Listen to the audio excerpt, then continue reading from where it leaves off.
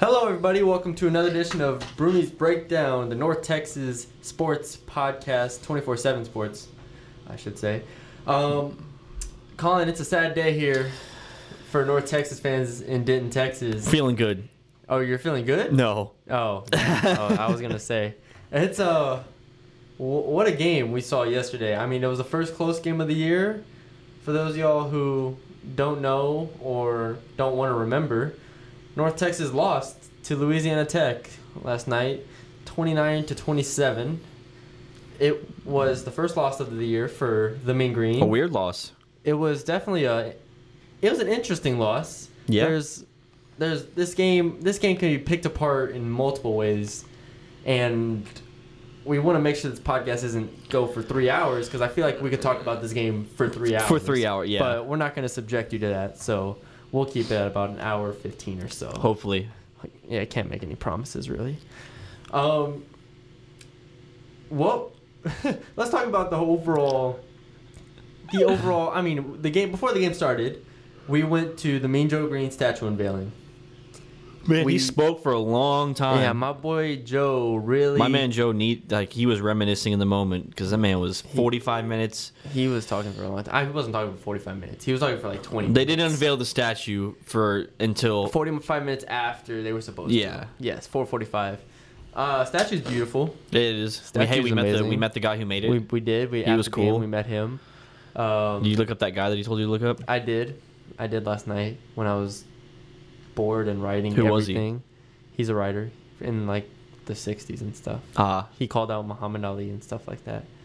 Anyways, that's besides the point. I'm just curious. Louisiana Tech came into Apogee Stadium yesterday in front of 30,000 people, the largest crowd in North Texas history, 30,105 to be specific. And they fought back from being down 21-6 to beat North Texas and shut down the offense and score pretty effectively throughout the game. I mean, just what were your overall thoughts on the game? Well, when they went out to 21-6, I was like, well, this is going to be another one of those. We're going to come here today and just be like, celebrate. That's not even. It's just like, I don't know what else. Like, what else do you say? It's true. And then they were leading at half. At the end of the half, it was like, okay, we got a game. Yeah, Louisiana Tech outscored North Texas 20-0 in the second quarter, I believe. And like you said, at the beginning, it was just ho-hum. It's exactly what we've come to expect from North Texas. Yeah. 3 touchdowns out of the first 4 drives, I believe. I mean, Michael Lawrence down the seam. I mean, Lauren Easley was running the ball really well. Yep. I mean, he did run the ball. Throughout the whole night, he ran the ball well. He averaged 5 yards a carry.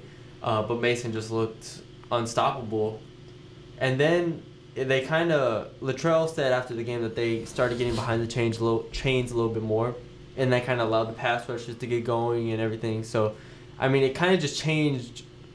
It was like a subtle change, but it was a change where you're like, why did everything just stop? Right. You know? So instead of it being 3rd and 5, 3rd and 6, it got to like 3rd and 9, and it was like, whoa, why are they having to punt so often? And Louisiana Tech started getting decent field position and getting into the red zone, and they also held the ball for a lot in the second half. Especially, yeah. They opened up the second quarter they did. Yeah, and they opened up the third quarter with like a 7-minute possession. Time possession was.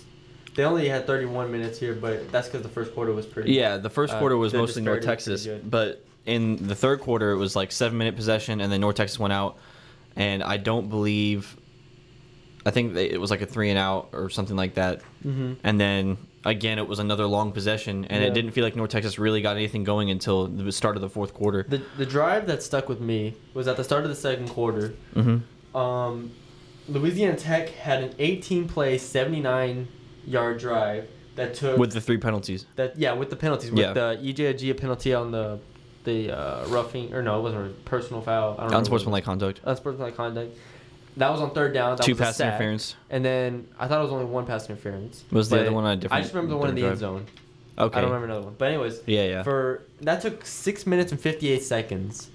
That was Seth kind of talked about that after the game as like it sucked being on the sideline for that long when they were trying to continue the momentum they had as an offense or trying to get that first down like he always says. But they just couldn't get back on the field and they couldn't establish momentum. And by the time they did, it felt like Louisiana Tech was, even though it was, I think it was 21 to 9 at that point. Yeah, 21 to 9 at that point. It was still like, yeah, there was you that, knew like, that they were there. Yeah. So it kind of made them uncomfortable. And so Louisiana Tech settled in, and I mean, props to them. Their defense is incredible. I mean, that's the main thing that stuck out to me is the corners and then that end. Yeah, Jalen Ferguson. Yeah. He can ball. So I wasn't, like we said coming into the game, we expected Louisiana Tech to be a really, really good test for this team. I said it was the most important game on their schedule. I said they might be as good as FAU. And maybe better now. Well, now we know. We know looking back that they might be the best team in Conference USA. But we just assumed that North Texas offense was still going to be able to overwhelm them, and they did in the first quarter. But they didn't for the other three quarters. Mm-hmm. I mean, they scored 6 points in the last three quarters, which is really weird. It was their first time not scoring in a quarter all season. Was the second quarter when they scored 0 points. That was the first time all season they didn't score in a quarter. So there was a lot to digest in this game. For sure. Because you would think that Arkansas's defense is way better, more talented, but just athletic, more athletic. But I mean, you had cornerback Mick Robertson who could play. You had a L'Jarius Sneed who was also a corner who could play.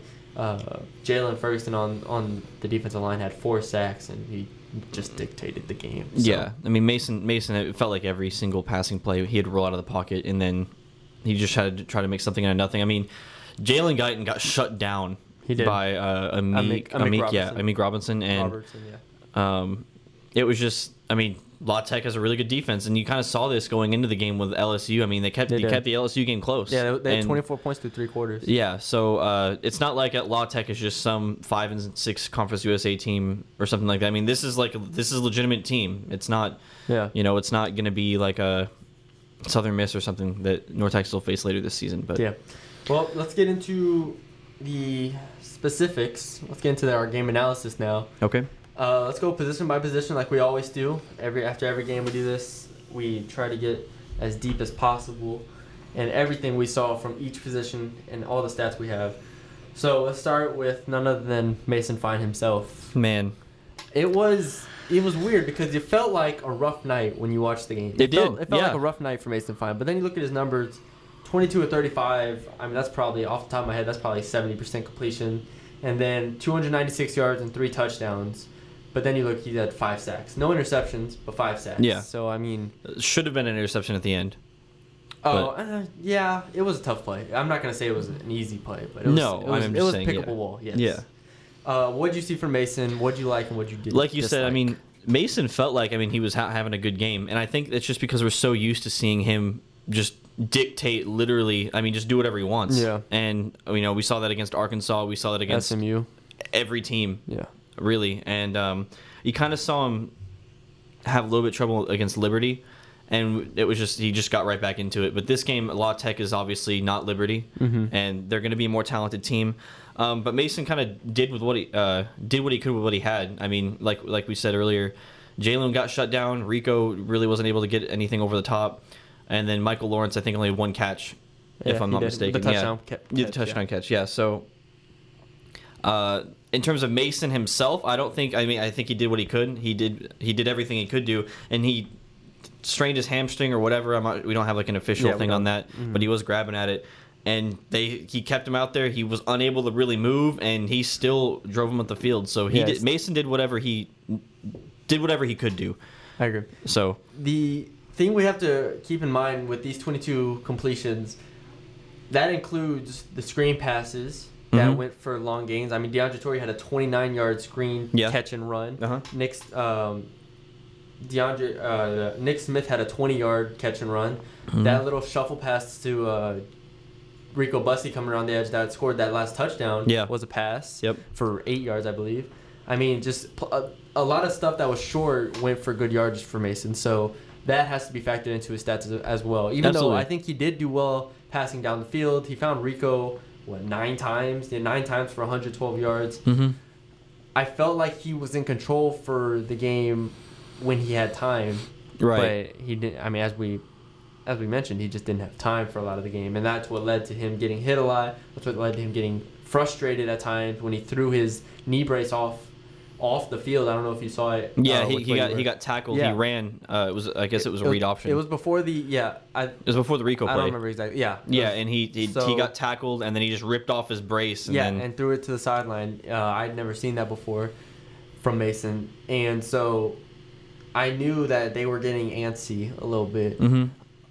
But like I said, I think Mason did a good job when he had time, and I think that Latrell and Graham Harrell did a good job of putting him in position to be successful for the most part. I agree. Especially with in the first 3 quarters with the short passes they were doing and the screens and whatnot they were doing. But there were some questionable plays and throws, like you said, the fade and the Tarico Bussey. Yeah, I mean they ran that play like 3. I mean it was like 3 times in 5 plays or something like that. Yeah. On the last drive of the game, it was kind of weird. So I'm not gonna say it was a perfect offensive game plan by Harrell or anything like that, but I feel like they did a good job as an offense to give Mason the tools that he needed to be successful. They just couldn't block. Yeah, I agree. And regarding that last drive, I thought it was really odd. It was almost like they didn't trust Headland to kick a short field goal, because I mean it was first down fade, and then second down it was a run, and then third down it was a fade, and then they got a first down on the next play, and then it was another fade. All to Rico. I mean, they threw to Rico 3 times in that last drive, and it was just like I didn't understand why they didn't just. So you're saying they were trying to get way closer, like they weren't just trying to get in field right. They were feel like they were going for the score. I mean, all of those passes were into the end zone. They were close to the end zone. Yeah, and I mean, I don't know, like even watching it, because I was at the end of the end zone. It was like I feel like they didn't want Headland to try to kick that field goal in that situation, because he did miss that 41-yarder, and I'm not sure if that would have been the way to go, because you know then you end up they stayed where they were anyways, because they threw deep those 3 times and had to try to attempt that 48. Yeah, and they only had 1 timeout left before on that after like. Once they passed the midfield line, they had like 1 timeout left, I believe. Yeah. So they used them pretty early in the series, their timeouts. So Mason ended up with a good game. Let's go to the receivers now, the guys he was throwing to. Rico Bussey, like I said, 9 catches, 112 yards, Rico 2 did touchdowns. what he needed to do. I think he did very, very good against Snead, the cornerback, who I think was still all over him for a lot of the game, but they kind of forced it to Rico. Yeah, which understandably. And Rico was able to make some plays, a few curl routes and everything to get, and then a few run yards after catch, which was nice. So Jalen Guyton had 5 catches for 51 yards. That was a little bit more a different story. Yeah, because when you think about his performance, you definitely don't think that he had 5 catches, but 5 catches on an offense where Michael Lawrence doesn't catch the ball and Jalen Darden, I don't even know if he had a reception. No, he didn't. Score. He didn't. Well, he might have had 1. I don't remember exactly. I don't remember him. I don't remember him having 1 either. Yeah. So I mean, when you don't have those 2 guys catching passes, and Kelvin Smith, I don't even think caught a pass. I don't remember it. No, I don't remember one either. Those really are the only 2 guys. It's either those 2 or it's a screen, pretty much. Yeah. And so when you're limited to that, you're kind of gonna come up with 5 catches, in my opinion. But do you think that the receivers kind of made the best out of their situation going against these cornerbacks? I don't. I think Rico did what he needed to do. I don't think Jalen, I guess both Jalen's and Michael really did anything to help Mason out. There was only one play where I really saw Jalen get some separation on like over the top, and that was near the end of the game. I'm trying to think of the drive. Was it the comeback route? It wasn't the comeback route. It was because they converted. He beat him on the inside. They converted. Oh, I don't remember that one, but they converted a 3rd and like 16 or something on. Guy ran. Yeah, I know what play you're talking about. And Mason hit him. But good. It was that one time, and I was like, okay, Guyton is still obviously. I mean, he beat him off the line, so that was good. But I mean, other than that, like you said, Mason had to pretty much force everything. There was a play, the Rico Bussey touchdown in the end of the last touchdown. Yeah. I mean, he was looking right for Jalen and just forced it to Rico in the middle. Yeah, and Rico broke a couple. Yeah. So, I mean, it wasn't a good day for the receivers, really. La Tech kind of shut him down. Obviously, Mason didn't have a lot of time. He rolled that every single time, and that obviously is going to mess up your reads. So it's kind of hard to say whether it was La Tech or the receivers kind of, being at fault, but I think it's a little bit of both. I agree. So Yeah, I think you covered that everything pretty well. Onto the running backs now. Really, man, that's the main running back, Lauren Easley, had 22 carries for 110 yards and a touchdown, 5 yards a carry. He left the game midway through the fourth quarter. I'm not sure exactly what it was. We have not got an update on that. But when he was in the game, he was explosive as usual. He was running hard as usual. He was energetic as usual. I mean, he was breaking tackles multiple times, and I feel like he was he kept them in the game for a lot of it. I feel like no, he made plays. you could argue. I don't think I would argue, but you could argue that they didn't run the ball enough times, whether it was him or DeAndre Torrey or Nick Smith. I mean, to only run the ball 27 times, it's not a huge number, especially when Mason Fine doesn't have time like that against these pass rushers. I don't really know if that's an easily arguable argument. If that makes any sense. Yeah, sorry. But I mean, you had a lot of breakaway runs, and you're not going to get those every single time. That's true. So, I mean, yeah, it's good. I mean, the stats look good and everything, and they ran well. I'm just saying I don't know if you need to rely. I mean, because you didn't have time to kill. That's true. You had to throw. So, I mean, they ran well. I'm not saying they didn't run well. I'm just saying I don't think you need to rely on that.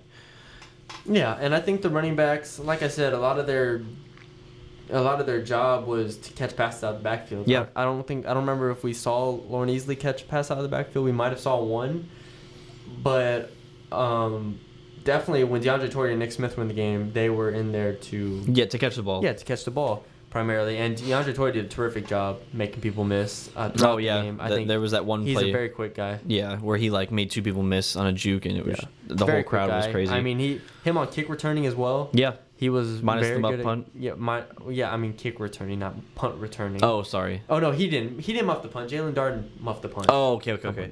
DeAndre Torrey fumbled it. Did I guess drop the kickoff, but then he just picked it up and got back to the 20.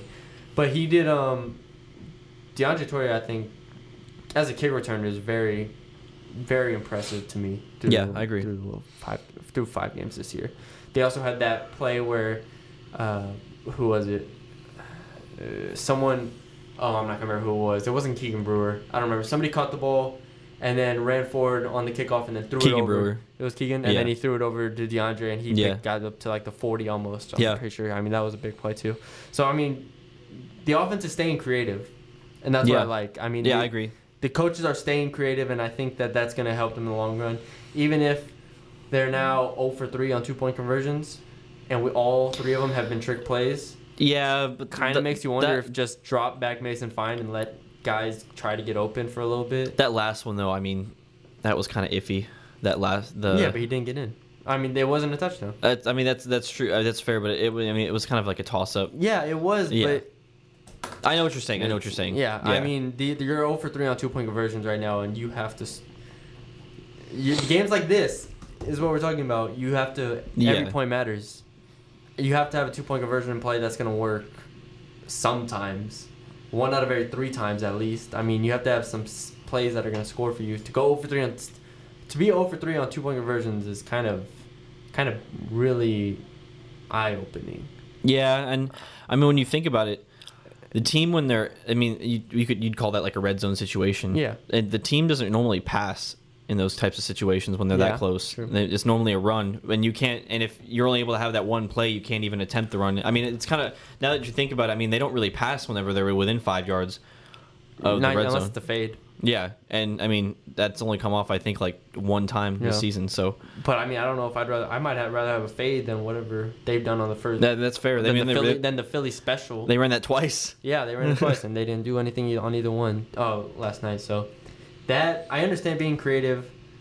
But, I mean, at some point, I might even like just Mason Fine, that sweet play they run with Mason Fine, just get in, just run. Yeah.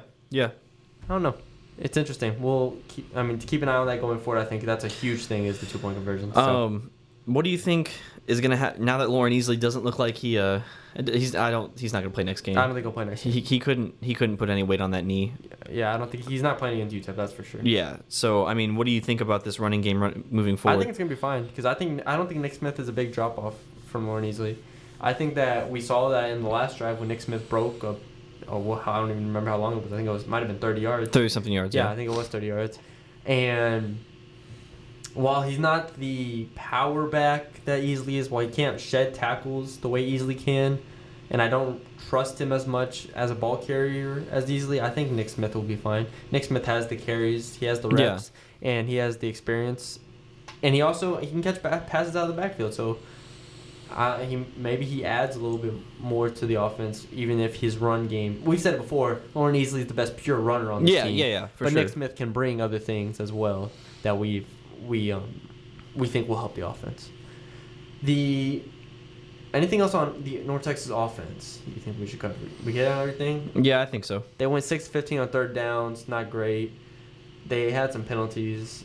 As a team, they had 4 penalties for 55 yards. But I feel like the offense was overall not bad. I agree.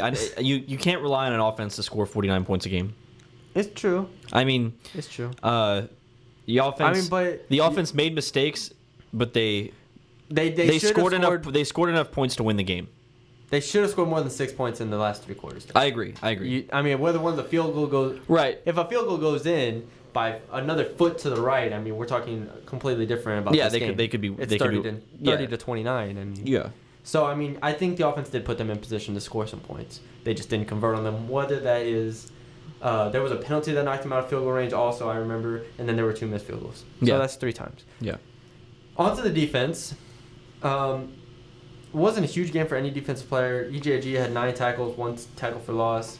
Brandon Gardner had 7 tackles. Cam Johnson had 6 tackles. I think that's where we need to start, is with the defensive backs. Yep. Because I think Nate Brooks did a good job against Adrian Hartley. Adrian Hartley entered the game as the big play receiver for Louisiana Tech. He had 2 touchdowns against LSU. Nate Brooks was going to be on him. He's a bigger guy. And I think Nate Brooks did a good job. Adrian Hartley's longest reception was 16 yards. Yeah. And he ended with 7 catches, 75 yards, and 1 touchdown. So, how do you think Nate Brooks did? I think Nate Brooks played fantastic. I mean, he was probably the best defense player last night. Probably. I mean, Kyrie Muhammad was pretty good too. But Nate Brooks, he broke up, I think, 3 passes. He had one of them where he knocked the ball out of his hands. Another one, the 16-yard, it was through was a slant in the middle, and he broke that, or he didn't break it up, but he just picked him up and threw him to the ground. I think you remember that play. Yeah. And Nate Brooks has been way better than last season. He's keeping everything in front of him, and he's continuing to do that. He did it against Arkansas. We talked about it. He's doing it. He did it last night. He's continuing to do it. So, I think Nate is going to be great the rest of the season. But we do have an injury to Keemon Hall, which is interesting. Yes, Keemon Hall injured his shoulder in the second quarter, and I believe it was the second quarter. Yeah. Forgive me if I'm wrong. Yeah. And Cam Johnson, the sophomore, came in to replace him. Cam Johnson has been hyped by his teammates a lot, and while I still think he has the potential, he just didn't look 100% ready to, especially not to go against Adrian Hardy. Not to go against any other receivers they had, whether it was Bonnet or Vale. Yeah, Bonnet had 5 catches for 101 yards. Yeah, and I think he was one of. It was definitely Cam Johnson who got caught over on that flip catch. Yeah. I don't remember who it was. I'm assuming it was Bonnet, but I don't remember exactly. But I mean, just plays like that, I feel like Cam Johnson's not physically imposing enough like Keemon Hall and Nate Brooks, because those are both seniors, and those guys can both play at a high level for long stretches of times. So in the second half, they started Jordan Roberts at corner on the other side of Nate Brooks, and I think Jordan Roberts did a much better job. And I feel like he was able to, physically, I think he was able to break up a lot more passes and make his presence felt in a better way than Cam Johnson was. So that's something to keep your eye on. Is Tyreek Davis number 5, by the way? Okay, I just want to make sure. Who's 25? Oh, man, I do not. I'm sorry for putting you on the spot, but they moved him to the corner after Cam Johnson gave up a big play, and they moved him to corner. They kind of switched 25 Jordan Roberts? Damn, I sound like an idiot. I don't remember. Jordan Roberts was 36. 25 was the person we thought was going to be a safety. Taylor Robinson. No. Is that Mikhail? No, it's not Mikhail. I don't remember. But anyways, so they moved him at corner. They were switching safeties and corners. Yeah. After trying to make something work, because I mean Keemon even tried coming back out and just couldn't do it. He couldn't do it. And I I don't know. The secondary is not as deep, I don't think, as we thought it was before coming to this game. The cornerbacks aren't as deep. Corner, yes. Yeah. I feel like Mikhail Sanders, backup safety, did pretty good with Taylor Robinson out for stretch. Yeah, I agree. But I mean, when the drop from Keemon to Cam, I think it's just not having the experience that Keemon does. Yeah. I think Cam will get there. I mean, he's longer, but he's just not. Just doesn't know anything yet. So I don't know. I think the secondary will be okay. I'm not worried about it, but yeah. The linebackers, like I mentioned, I don't think EJ played a very good game at all. He had those 2 penalties that really frustrated me because they gave up conduct first was. Yeah, and then he also had I don't remember. He had another personal foul. I think it was late. I don't remember. He had 2 big penalties that both gave up first downs, and that really is unacceptable from a senior captain, EJ Agia, that I've seen play. I mean, Brandon Gardner, I think he played well as well, but I mean, they just struggled. They struggled to stop the run for stretches. I mean, Israel Tucker averaged 6.3 yards per carry on 15 carries. Yeah, that's tough. I just don't know what this defense did well besides come up clutch and not give up touchdowns. They gave up field goals time after time after time after time, 5 field goals, and I think they were kind of lucky not to give up a touchdown in those stretches, despite them coming up big and holding them to field goals, if that makes sense. I mean, to hold the team to field goals in the red zone is huge, but I feel like Louisiana Tech didn't struggle to move the ball until they got in the red zone. I agree. So, and I mean, there was a few times whenever Jamar just couldn't hit a receiver over the top who was wide open on bone coverage. So, I mean, this could have been La Tech could have scored more points for sure. It was kind of telling whenever La Tech's first play was that run play up the middle, and they got to what was it? It was like the 15, and that was the unsportsmanlike conduct by EJ. Oh yeah, as well. So. It was kind of like, okay, they're here to play, and then they went up 21-6, but they were still kind of hanging around. It was like one of those games where it was still 21-6, but you kind of felt like there's no way this game's over type of thing. See, the thing is, though, I thought North Texas was going to be able to score at a high level. I agree. I thought they were going to put up 42 I think points. everyone did. But so, yeah, it changed. All right, anyone else for the game analysis? I feel like we... Cole Headland...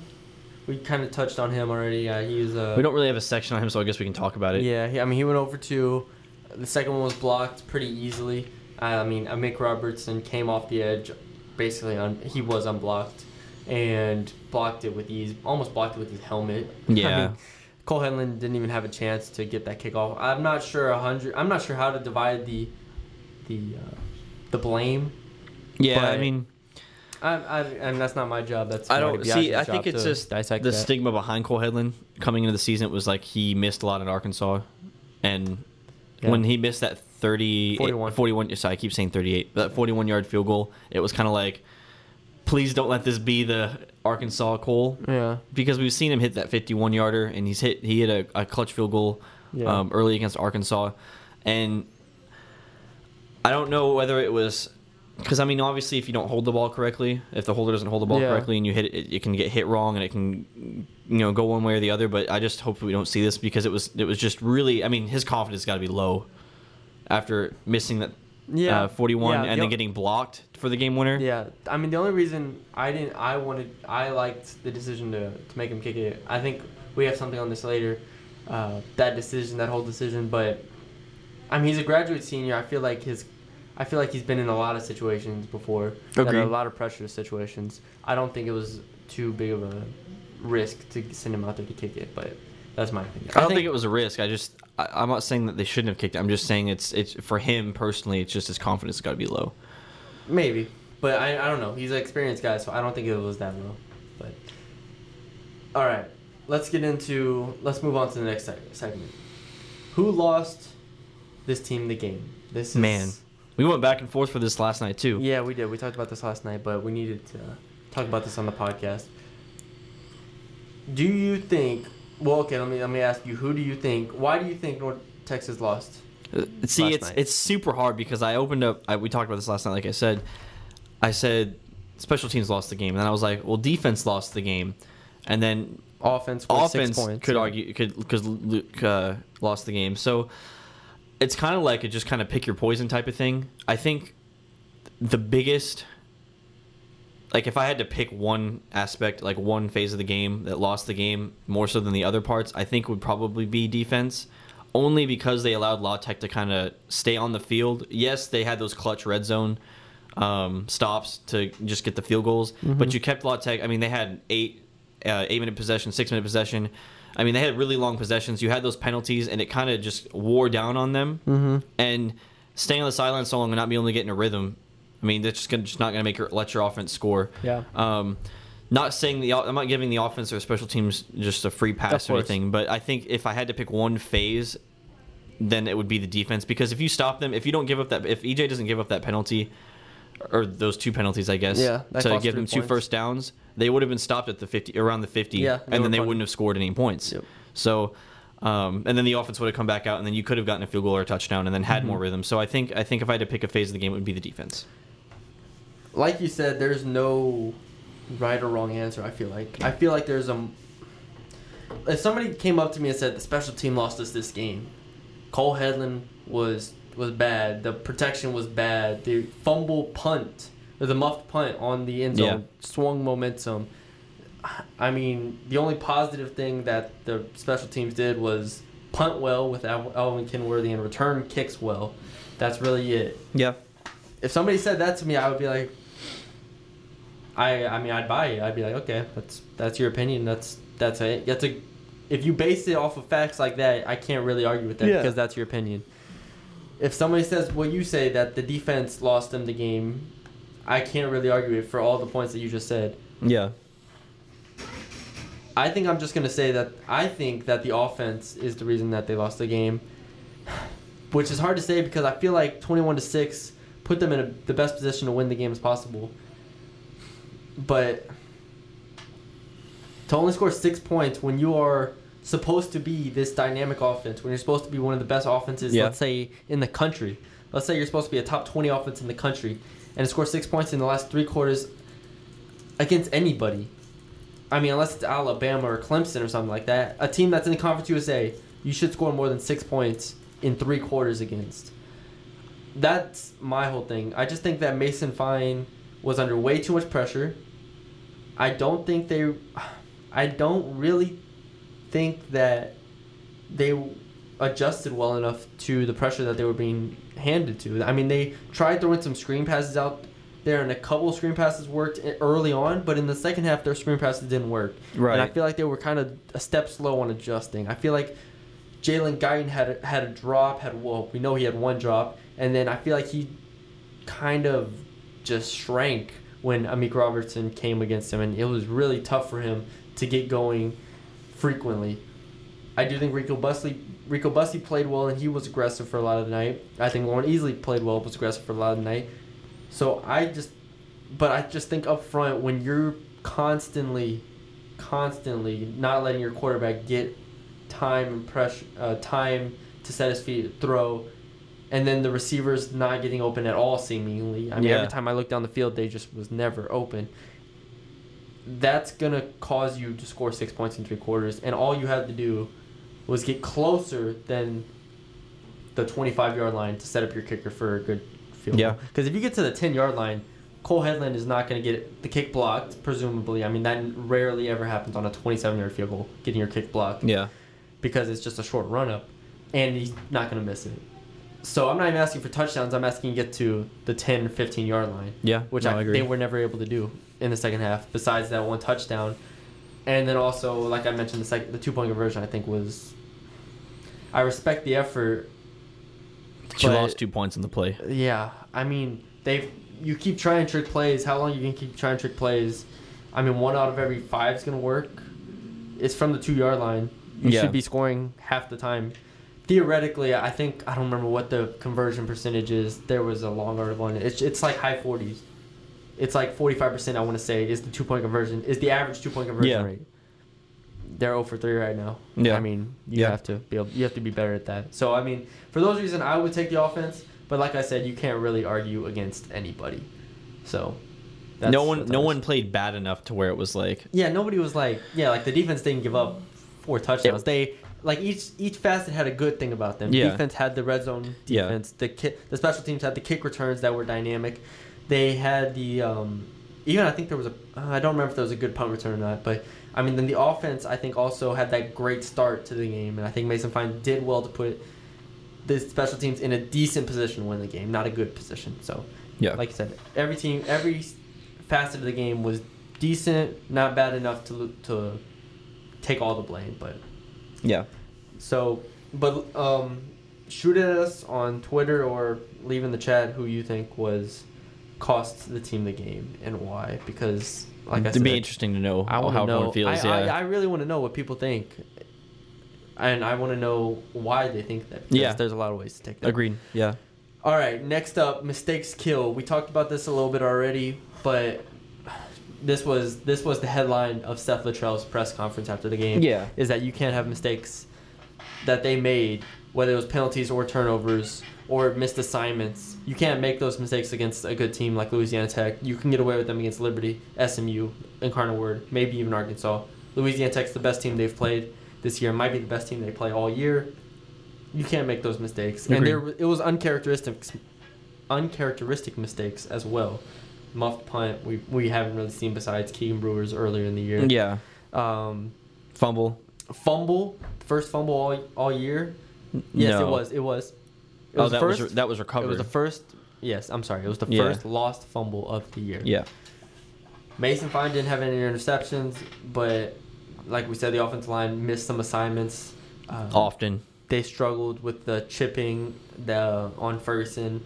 So I mean, there were just a lot of mistakes in there that didn't that kind of put them behind the 8 ball and just led to their first. It was an loss. uphill battle. It was like it was an uphill battle the whole game after that first second quarter. After that first 4 drives, it was an uphill battle. Yeah, and it was they were just shooting themselves in the foot off of small things. There wasn't one big thing that you could be like, okay, that lost them the game, because they clawed back and they still held their character. They still fought. Every time they had a mistake, it seemed like the momentum was starting to go in North Texas direction, and then there was another small mistake that kind of lost it.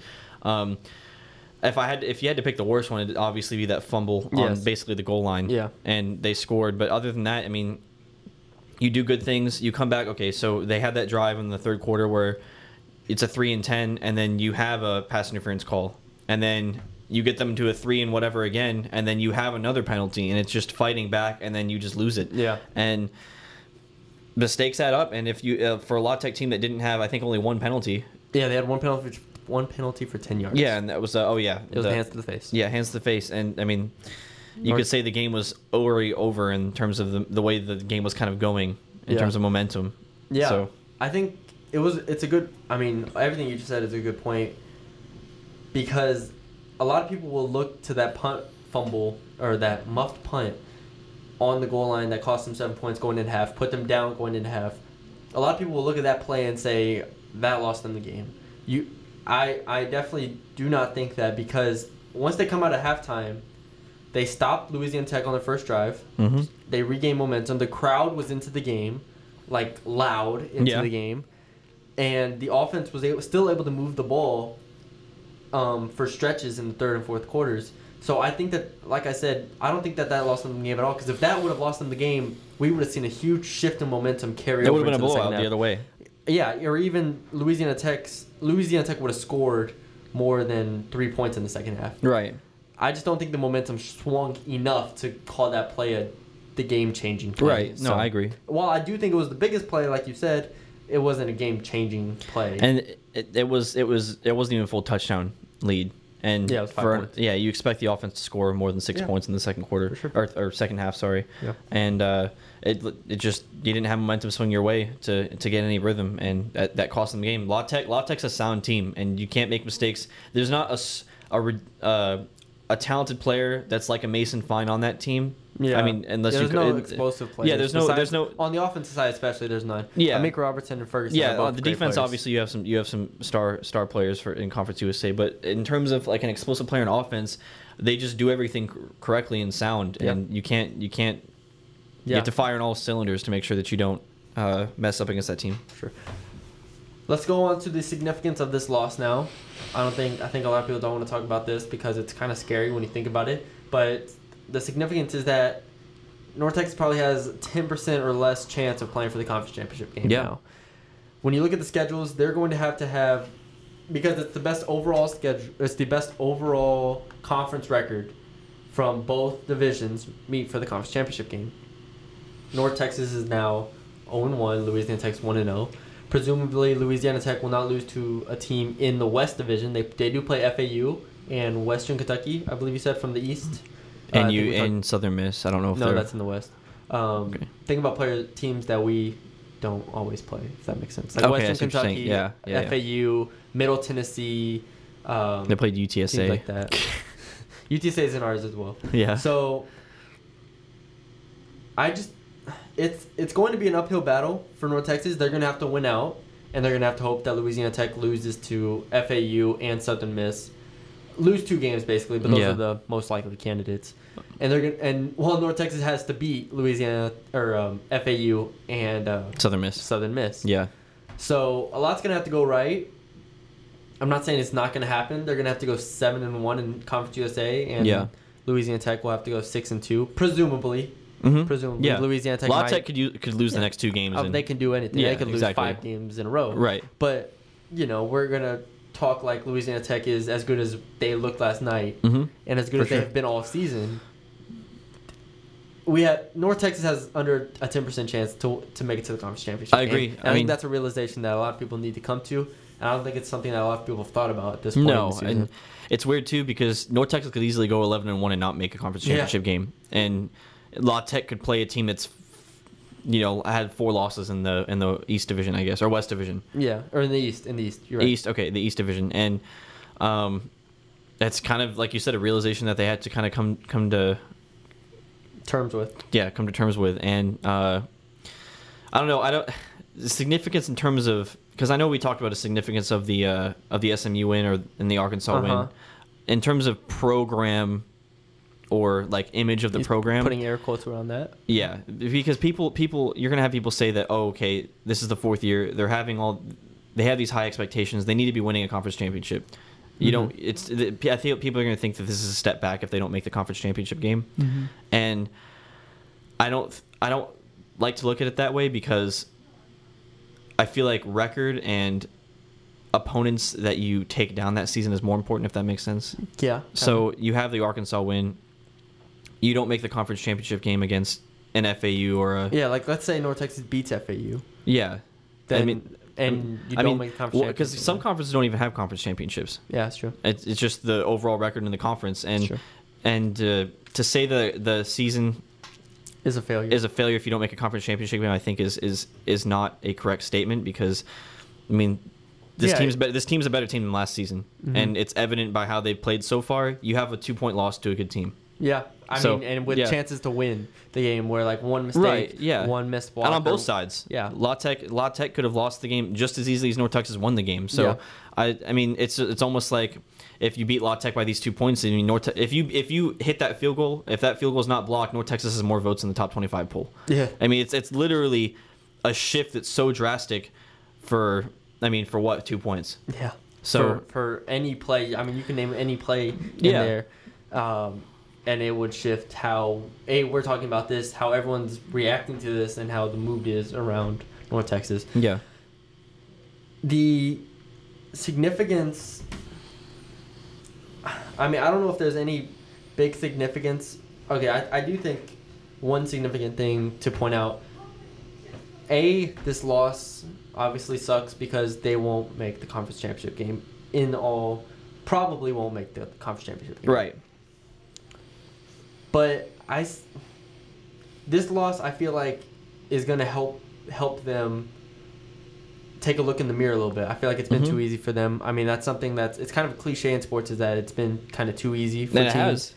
I mean, yeah, it's been exactly true. And this is the first time they got punched in the mouth.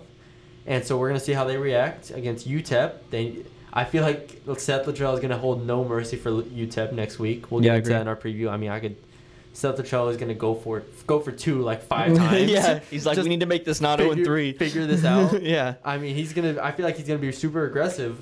So I think the whole team is going to be aggressive from this point on. I think that they might be able to regain some of that hunger that they had coming into the season and even last season when they were an unproven team. and now they're not getting votes. Now at every press conference I go to, or I went to for the first especially after the Arkansas game, there were 3 times as much media as I had ever seen at a North Texas press conference on a Tuesday. You never see that many. There were Dallas kids. Right. There were, Yeah. writers from everywhere trying to get stories about the culture change and Seth. Right. How have you been able to do this? Even though it's been happening the whole entire time. I mean, now they're not going to be there. No, they're not. And it's not their fault because it's not, the story's not as important anymore. Right. And you might lose 7,000 fans. Yeah. Next home game against Southern Miss, instead of 30,000, you might get 22,000. Yeah. And it might not even look like 22,000. Yeah, and it's going to be frustrating and it's going to be annoying, but I guarantee you, if you are 9-1 going against FAU week 11, and FAU is presumably still a good team with Lane Kiffin at head coach and Devin Singletary running back, it'll fill back up. But you have to win your next 5 games to get to that point. You have to earn their trust back. Yeah. And so I think the significance is that they are probably definitely looking themselves in the mirror at this point in the season. I don't think they're going to reevaluate anything. I just think that they're going to kind of get that edge they had back. Because they're not going to be their first whole reset. Anymore. The reset is going to be legit this time. And this team, like we said, I mean, you go from 1-11 to almost a 5-0 record. Yeah. And 4 years later, and you kind of feel like you're on top of the world, like you're unstoppable. And like you said, this team needs a reset. But after I feel like the general fan, like a casual fan of this team is, especially since North Texas isn't an athletic powerhouse by any stretch of the imagination, people are going to think like, oh, okay, our team's bad now. Yeah. And I think that if this team loses 2 more games this season to an FAU or to a Southern Miss, this team's still better than last season's team. It is. And they're still going to get a better bowl game than last year's bowl game. And I don't see how you could see that as a step back from last season. I agree. If that makes sense. Yeah, no, I agree. It would take like you said, it would take a drastic change for us to consider this team. No one's expectation for this season was to get ranked top 25, be 14-0, and win a conference championship. Yeah, and anyone who says that was their expectations lying. So yeah, I had them going 9-3. I think we both had them. I don't remember if you did or not, but yeah. So I mean, that's the significance of the loss to me. Yeah, I'm interested to see how they're going to bounce back. Yeah. So, all right, what's next? Conference outlook. So that's kind of ties in the same thing. Yeah, this leads into conference outlook a little bit. I think two scores we need to point out are the FAU Middle Tennessee score. Yeah, super important. And the Southern Miss score, because both those teams, like I said, are probably the 2 best teams left on North Texas' schedule. So Southern Miss, they played Auburn, number 10 Auburn. Number 10. The Auburn. Was it in Auburn? Do you know? I believe it was, but I'm not positive. I'm clicking on it right now. Was it in? It wasn't Auburn. Okay, it was in Auburn. It was in Alabama. Southern Miss played in Auburn. You would expect Southern Miss to get absolutely destroyed. Yeah.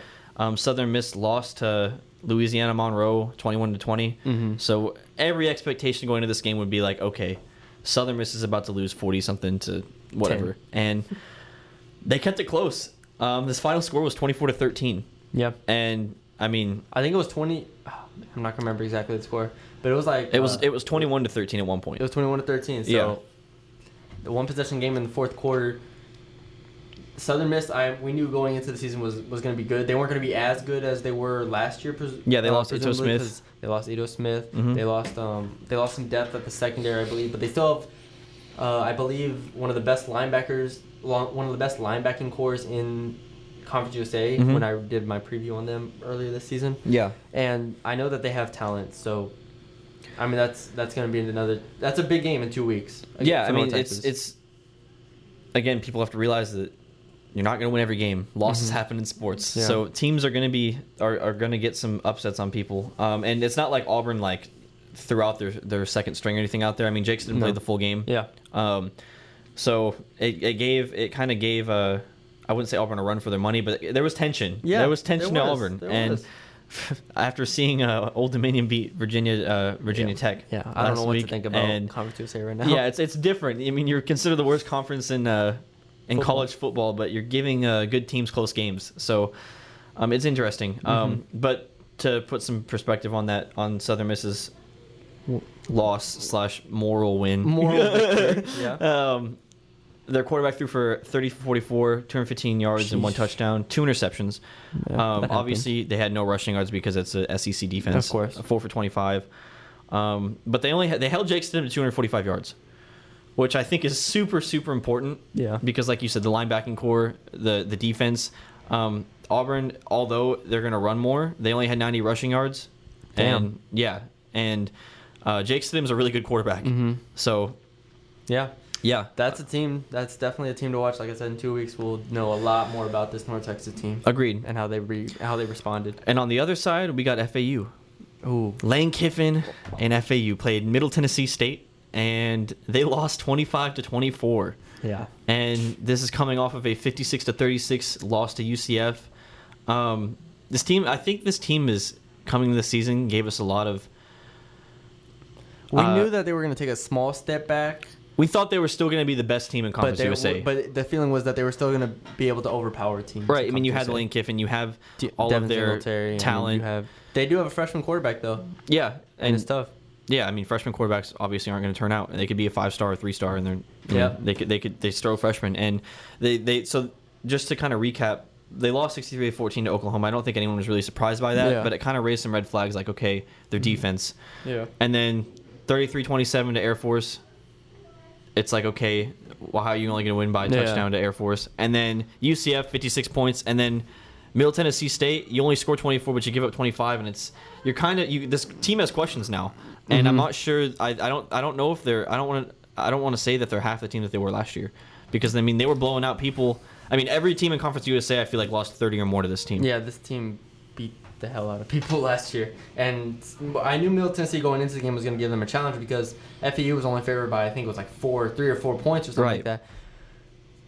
But to lose to Middle Tennessee State is still surprising because FAU last year I feel like was not going to lose to that team, and it's kind of maybe you go back to the North Texas thing where the hunger maybe is different this year than last year because last year it was so easy.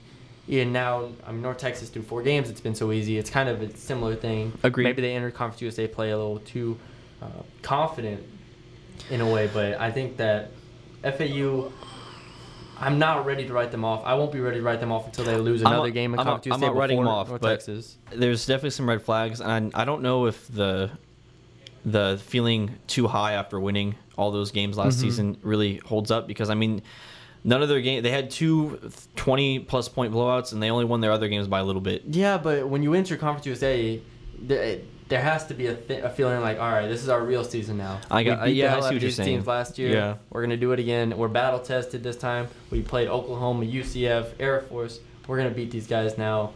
Middle Tennessee came in and beat them. They went for 2 on their last touchdown. Yeah. Middle Tennessee scored a That's touchdown. ballsy. Could have tied the game at 24. Went for 2, 25-24. From what I understand, I didn't get to watch the game, but it was just sounds amazing.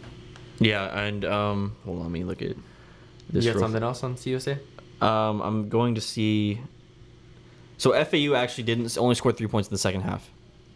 Damn. So, talking about their freshman quarterback, 17 for 27 for 154 yards and an interception. Devin Singletary got a majority of everything, 118 yards on 34 carries, which is ridiculous. Yeah. But FAU was favored up until, I mean, really, they scored that 2-point conversion. Yeah. So, Well, all right. That's our Conference USA outlook. It's going to be a very, very, very interesting freaking season over these next few weeks when it all shakes out because it's going to be different than it was last season. yeah. That's for sure. So next up is injury concerns. I wrote about it somewhere in one of the things I wrote last night. Yeah. That there was more injuries in this game than there were in the first 4 games combined. I mentioned them all to start the podcast. I mean, you had Keemon Hall, Taylor Robinson took a shot. Mason Fine was banged up. Lauren Easley was presumably hurt pretty badly. Of all 4 of them, he looks the worst. Keemon Hall looks pretty bad too. Which injury are you most concerned about? And obviously, I don't think Taylor Robinson factors in that because he got up pretty quickly. We'll just based But off those 3. Keemon, Mason, and Lauren Easley. So if you had to, if you asked me this last night, I probably would have said Mason Yeah. because you have Quinn after that. And not saying Quinn's the worst Of quarterback course. backup ever, but he's not gonna.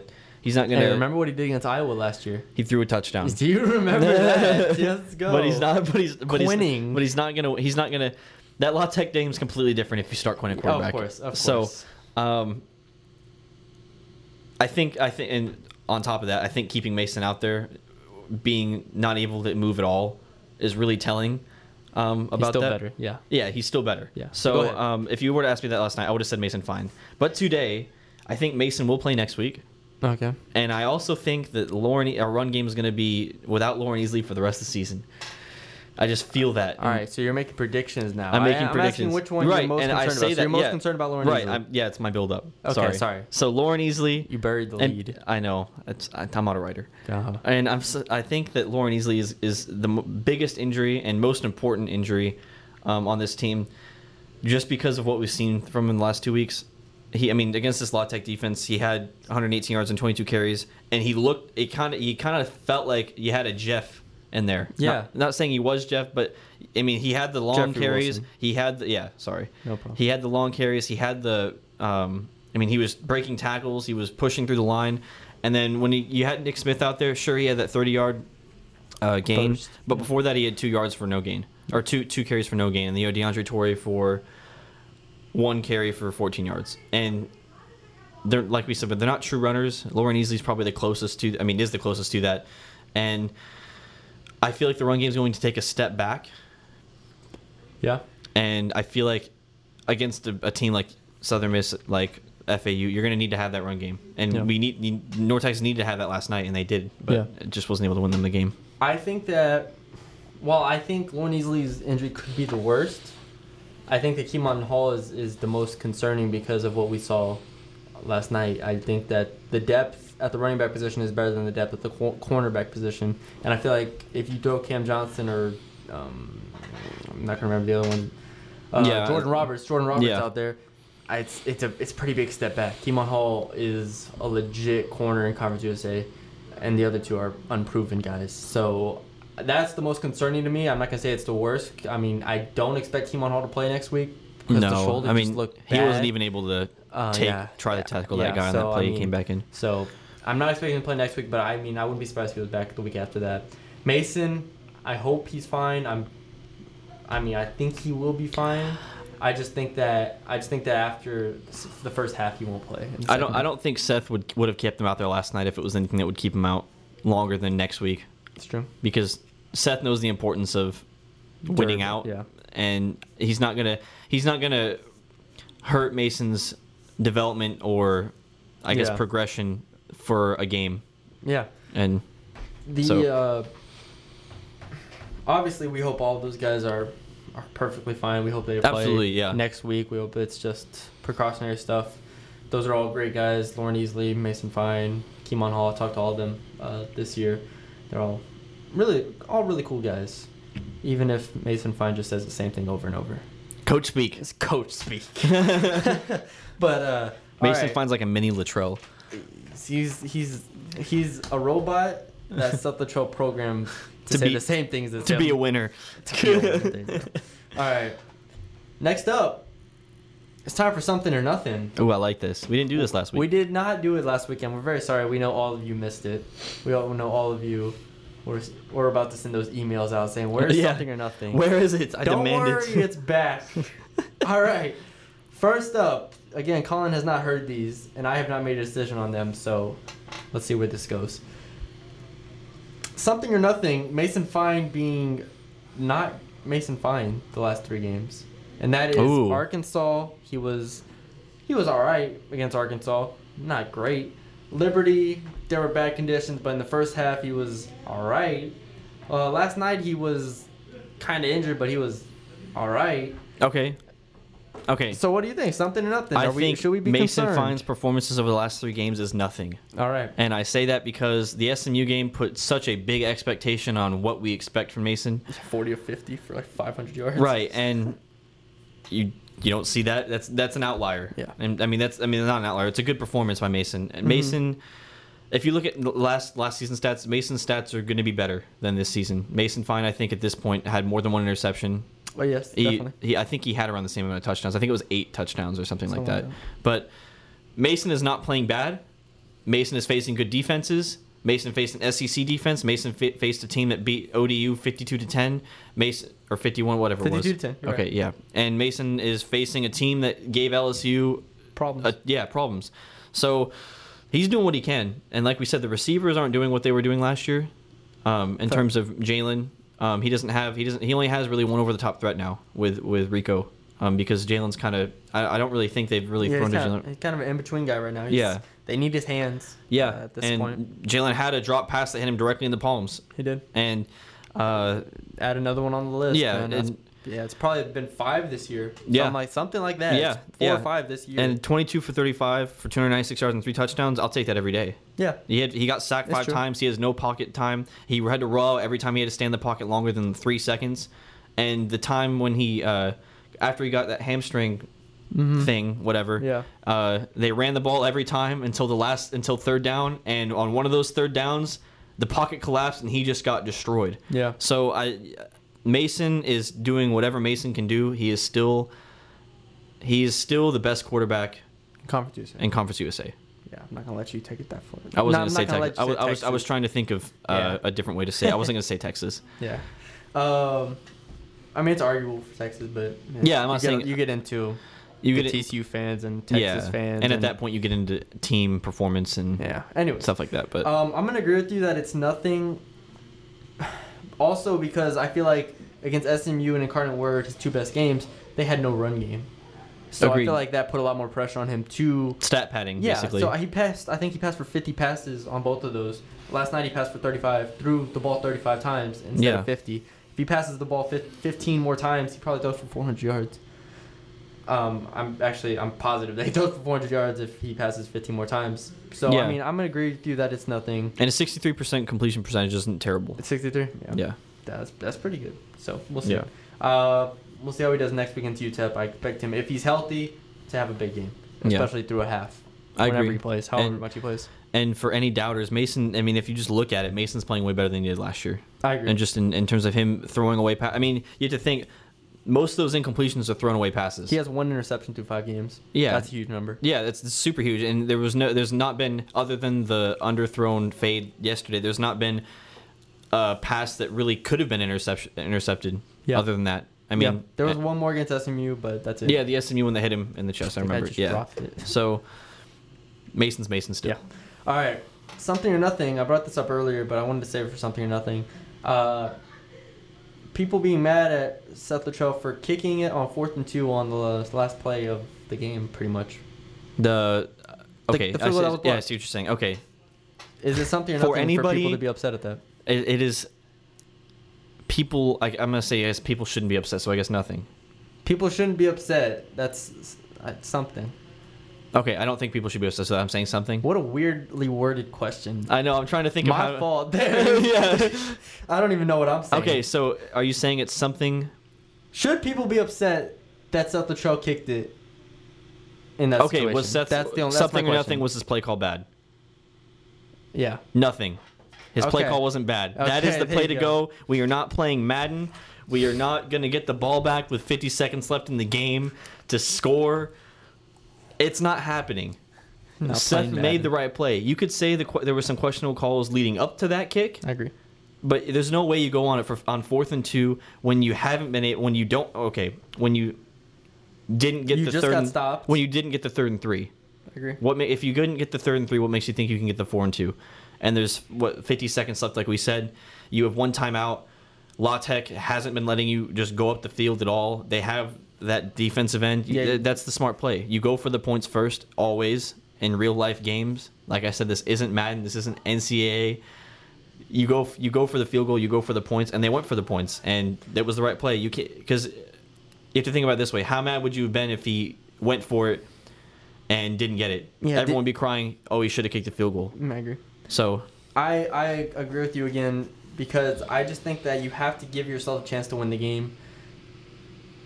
Because if you go for the first down, you're still not giving yourself a chance to win the game in that instant. and you only have one timeout left. So I mean, best case scenario, you get the first down. Obviously, that's not a touchdown. That's the best case scenario. But best case scenario, realistically, in that situation, is you get the first down with 5 yards. You get down to the 24, and then you kick a field goal. Then there's 25 seconds left. You have one timeout, so you can't really run the ball. Maybe you run it once to the center it in the middle of the field, and you kick it. So you get 5 extra yards, but you risk a play that's probably a 50-50 play just to get 5 more yards in that situation. Maybe you take a shot to the sideline or something like that, but with the way Mason Fine can't move, with the way your receivers aren't getting separation, you're not passing the ball in that situation effectively. It's going to be a throwaway probably, and you can't run the ball unless you're just trying to center it and call a timeout because you only have one timeout. For all those reasons, I think you have to try to kick the field goal and give yourself the best chance to score 3 points because that's all you need. You don't need a touchdown. The 5-yard difference is not a 35-yard kick and a 40-yard kick is no different for a kicker. I agree. He would have blocked that anyways, to be honest. Yeah, I mean, it wasn't. It would have to be people like think. Get People to the think. 10. I feel like people think that block kicks are the kicker's fault. The kicker just kicks the ball and trusts the line to make sure that no one gets by. Yeah, he doesn't even look. Yeah, he doesn't look. He's focusing on kicking the ball through the uprights. That's why when a kicker kicks the ball and it gets blocked, he's kicking the guy in the face, basically. Yeah. So, Cole Hedlund did what he had to do on that play. It just the line didn't do it. We have no clue if that ball would have gone in or not. Yeah, but that's a different discussion. But that's neither here or there. I mean, you can't. There's no point in making what ifs about anything. For sure. All right. Is it something or not? We're gonna skip that one. All right, no, I want you to say that one because you crossed it out. All right. Anyways, something or nothing, losing in front of 30,000 people. Ooh. I talked about this earlier. Yeah, I think it's something.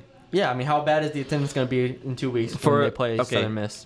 Being on the sidelines, for having 30,000 people there, it did not sound like there were 30,000 people there. Really? And it got kind of loud for stretches in the third quarter. At one point, it got when they were trying to will them back into the game. It was the North loud. and Texas. That was loud. That's all it was. The crowd does not cheer when they're on offense. The crowd does not cheer unless it's a third down. The crowd does not cheer unless the game is close. They just sit there and talk amongst themselves. Hey, you could argue they're being too loud when they're on offense. Did you see all the Mason Fine, everyone trying to get them quiet? Yeah. I mean, they got louder, but yeah, they did. It's and I don't. I guess it's just because the student section is not a sports fan base. Yeah, there's not. But they're not. To lose in front of a crowd that doesn't really have the enthusiasm, anyways. I feel like there have been better crowds at North Texas. Oh, I've heard the loudest I've ever heard it was against Middle Tennessee when the team. It was Seth Luttrell's first year, and Eric Keener ran for that 40-yard fake punt, and he called his own number. That was the loudest I've heard it, and the crowd was probably 16,000. Yeah, it was. And this season, it's probably been SMU. Definitely been SMU. Yeah, because Incarnate Word wasn't. Yeah, and it's. I don't think the stadium just didn't sound like there was 30,000 people there. I was disappointed, and everyone that I was talking to on the field was disappointed because the crowd doesn't know what to cheer, and because of that, I think that the crowd will also take this loss as North Texas being bad again. And I think, like we talked about earlier, that they'll lose 7,000, 8,000 fans. Yeah, that will be a big difference, and that will be kind of depressing. Yeah, I mean, but it's just the way it is. It is. I mean, this team has to live up to expectations and more than expectations. Yeah, they have to supersede expectations for people to come and join. Yeah, them. Because everyone at UNT is a casual fan. It's true. All right, let's answer.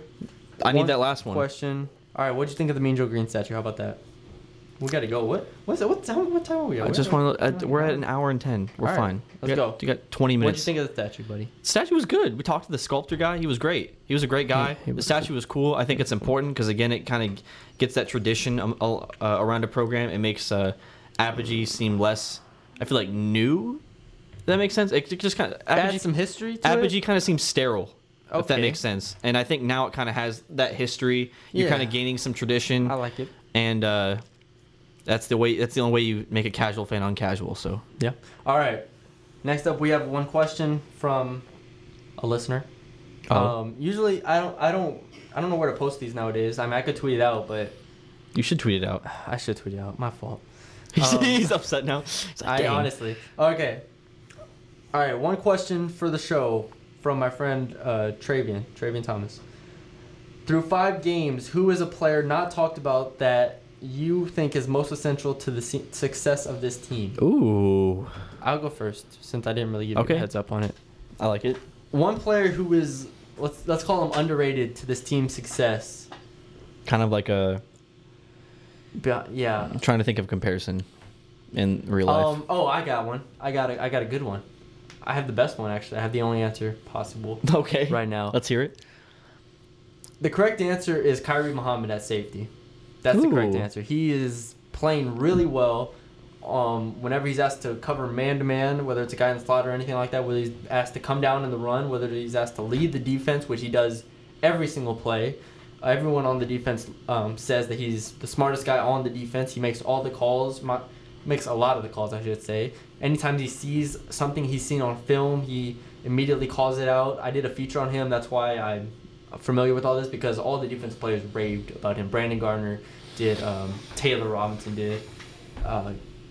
A lot of players just rave about how smart he is and how impactful he is. I also talked to Keyshawn McClain. He also says the same thing. So I'm going to say that Kyrie Muhammad is a very underrated player because he's not putting up the tackle numbers he used to, but his impact is way more than it was last year. So you saying that makes it to where I can't think of another player? Because I'm right. I mean, yeah. I mean, you are right. Now, I could also say I don't think we haven't appreciated anybody else. Wait, we haven't appreciated anybody else that is like makes such an impact like Kyrie. What about? Because I'm thinking right now. I mean, you could say DeAndre Torrey doesn't get enough love. No, we talk about DeAndre Torrey. You could say. We talk about DeAndre Torrey every time. We talk about all the running backs. We talk about all the receiving What receivers. about Roderick Young? I don't think Roderick Run's done anything that is more than expected of him. Ladarius Hamilton didn't really show up last night. Too big. I mean, they picked up the blitzes really well.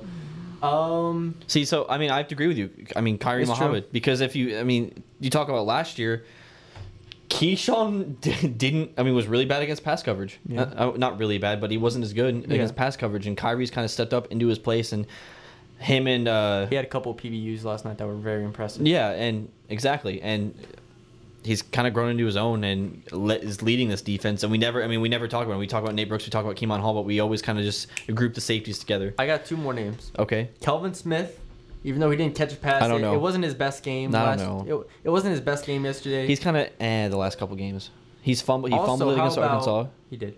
How about Cannon Mackey, fullback, That punt return last night. kickoff return? Oh, was it a kickoff return? Yes, it was a kickoff return. Kickoff they return? They squibbed it to him. I mean, he's done a good job in the run game. He's done a great job in the run game, I think, and he's been a big reason why the run game has been successful. So I mean, that's an underrated player too that I would throw out there. I still think Kyrie Muhammad is the correct answer, I agree with you.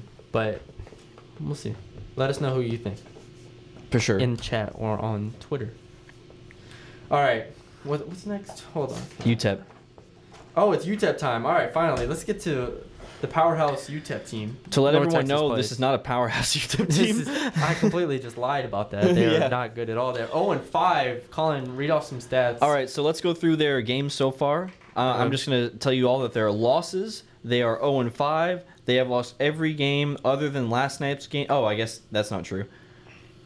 They lost against an FCS school 30-10. I'm talking about differential. Oh, okay, sorry. They lost to an FCS school 30-10. And then the next game 50-24, 24-0, 27-20, and then 30-21, which is probably what ESPN likes to call the pillow fight of the week. The pillow fight of the week. It Against was. two interconference rivals fighting to keep the The worst. the worst team in the country. UTEP currently is averaging 125 passing yards a game. Good for 124th in the country. 170 yards rushing a game. And you know who's behind them in the passing? Probably Army, Air Force, Navy. Yeah, all of the Georgia triple Tech. option teams. All of the triple option teams, exactly. They're 121st for points for at 18.8. Whew. And they give up 32.6 points per game. That is not good. And to lead off their passing, rushing, and receiving leaders, passing yards, Kai Loxley, their QB, 2 touchdowns with a 33 QBR, 527 yards. What a guy. He's also their leader in rushing yards. I have the stats right here. Let me confirm. I don't know if that's a glitch or not on the website, but if that's true, It has to be a glitch. It says he has 368 Oh. yards on here. It's true. It is true. He is the Kyle running. Oxley leads Is the the team running back and quarterback. 71 carries for 361. Oh no, for 299 yards, 4.2 yards. That's carry, not updated. And 3 touchdowns. Why is that not updated? It's 363 now. 363 rushing yards. Oh. Well, there you go. And 4 touchdowns. So they have a dual threat quarterback. It's probably like a DeMarcus Smith style type of thing. I wasn't here for DeMarcus Smith. It was bad. Don't Just bring know that it was to me. bad. Don't bring me that. Really badness. bad. Really, really bad. It All was right. like we were Army, but trying to be Texas Tech. So look out for this quarterback. Yeah, 48% completion percentage. 5 yards per attempt. Per They- attempt? Per Per attempt. completion. Per attempt. That's not good. 2 touchdowns and 3 interceptions. Anyways, on top of that, they've only been in the red zone 7 times, I believe you said. 6-4. Yeah, they've been in the red zone 7 times, but they've scored on all 7 of those. 5 of them have been touchdowns, so they're pretty efficient in the red zone. It's a good thing too because just never get there. They've scored 5 touchdowns. All season? No, they had some rushing touchdowns. They've scored 1, 2. No, they have. They've scored They have 6. 9. Oh yeah, 9. 9 touchdowns through 5 games, ladies and gentlemen. I'm North not- Texas might lose to this team.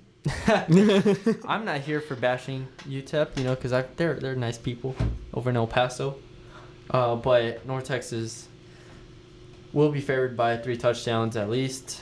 Should I add that And- their offensive coordinator was our offensive coordinator during DeMarcus Smith time? No, you shouldn't. You should not add that, because that's gonna make people think they're bad. But they are bad. They are bad. Okay. UTEP. What did I say earlier? I didn't even write them down. I just had. What stat do you need? Oh yeah, these aren't updated stats. Yeah, what stat do you need? Oh no, never mind. Never mind. Okay, I have them, but Nothing, because it says on their website. On their website, it has 13.75 points per game, oh no, they but scored. it's not updated, so Yeah. that's fine. All right, let's get into score predictions. Let's not waste any more time. Yeah, there's no point. North Texas is gonna win this game no matter what. They could roll Quinn out there. You If could they had roll. Quinn out there, You could they roll legit win. Kaysen out here, and they'd win the game. Kaysen. Kaysen would win the game for this I don't know team. about that. They probably would. Tell me otherwise. Yeah, exactly. Tell me otherwise. Okay, they probably would. On that note, my score prediction. If Mason plays only the first half, Yeah, let's assume that. let's assume Mason only plays the first half. 38-10.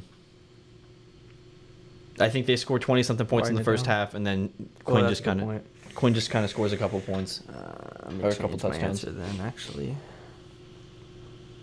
Yeah, that's what we're gonna change it to. Okay. You said 38-10. Yes. I'm saying 48-13. Oh, you think Quinn's gonna get a few of them? I think Quinn gets some, and then Cade gets one. I think they bring in. I They think can they use even that. get Kaysen. I think they use that red shirt rule and bring in Kaysen. The thing is, UTEP is probably the worst team in the country in the FBS level. Yeah. And And- UTSA is close. UTSA is probably bottom 15, bottom 20 right now, so there's going to be a couple cupcake games. They need to take advantage of this one and put this one away early. Yeah. They need to let Mason get that therapy. Let Mason get 3 touchdowns, 300 yards. Yeah, let him get his First- numbers. yeah, first you of let him all. get his numbers. Do not take him out when he has 10 completions for 150 yards Absolutely and not. 1 touchdown. No. Because then you're killing his Heisman ballot. Exactly. Coach, if you're listening right now, don't do that. Wait till he gets 300 yards like you did against SMU. Remember that against SMU, he got up to like 350. 400. Okay, no, I'm sorry, not SMU. It was Incarnate Word. Yeah, it was Incarnate 400. Word. Yeah, but Incarnate Word, they were up by like 100, and Yeah. and he didn't take out Mason until he Till got like to like 400 yards. Yeah. Same thing, all right. But make sure he does it in the first half. Don't run the ball. All right. I just that's want all I gotta say. On top of that, I just want everyone to pray for UTEP. They play North Texas, then La Tech, and then UAB. They're going 0-11. 12. I can't count. So yeah. yes. All right, we have our predictions out there. Let us know what you're thinking on Twitter. Colin's Twitter is At CJH Mitchell. There you go. Take it out. It's up. It's actually up there. It's on the there. stream. Wait, it's on the there, stream. there. If you're watching the stream, thank you very much. We appreciate you. We have no one in chat, I'm assuming. We have one person. Did he ask a question? Or did you just say? No, he's just chilling. Oh, Let him nice. chill. Awesome. So yeah, my Twitter is at MattBruni25. we hope you enjoyed this episode. This was a fun episode to do, even though it was a sad occasion. But I firmly believe North Texas will bounce back. I agree. So I'm excited for the rest of the season. I think this game might have made me more excited for the rest of the season. Losses happen in sports. Yeah, don't worry about it. They do. So we'll see. All right. For Colin Mitchell, I'm Matthew Bruni. Thank you for watching the stream. Thank you for listening on SoundCloud at Bruni's Breakdown. And just have a great week.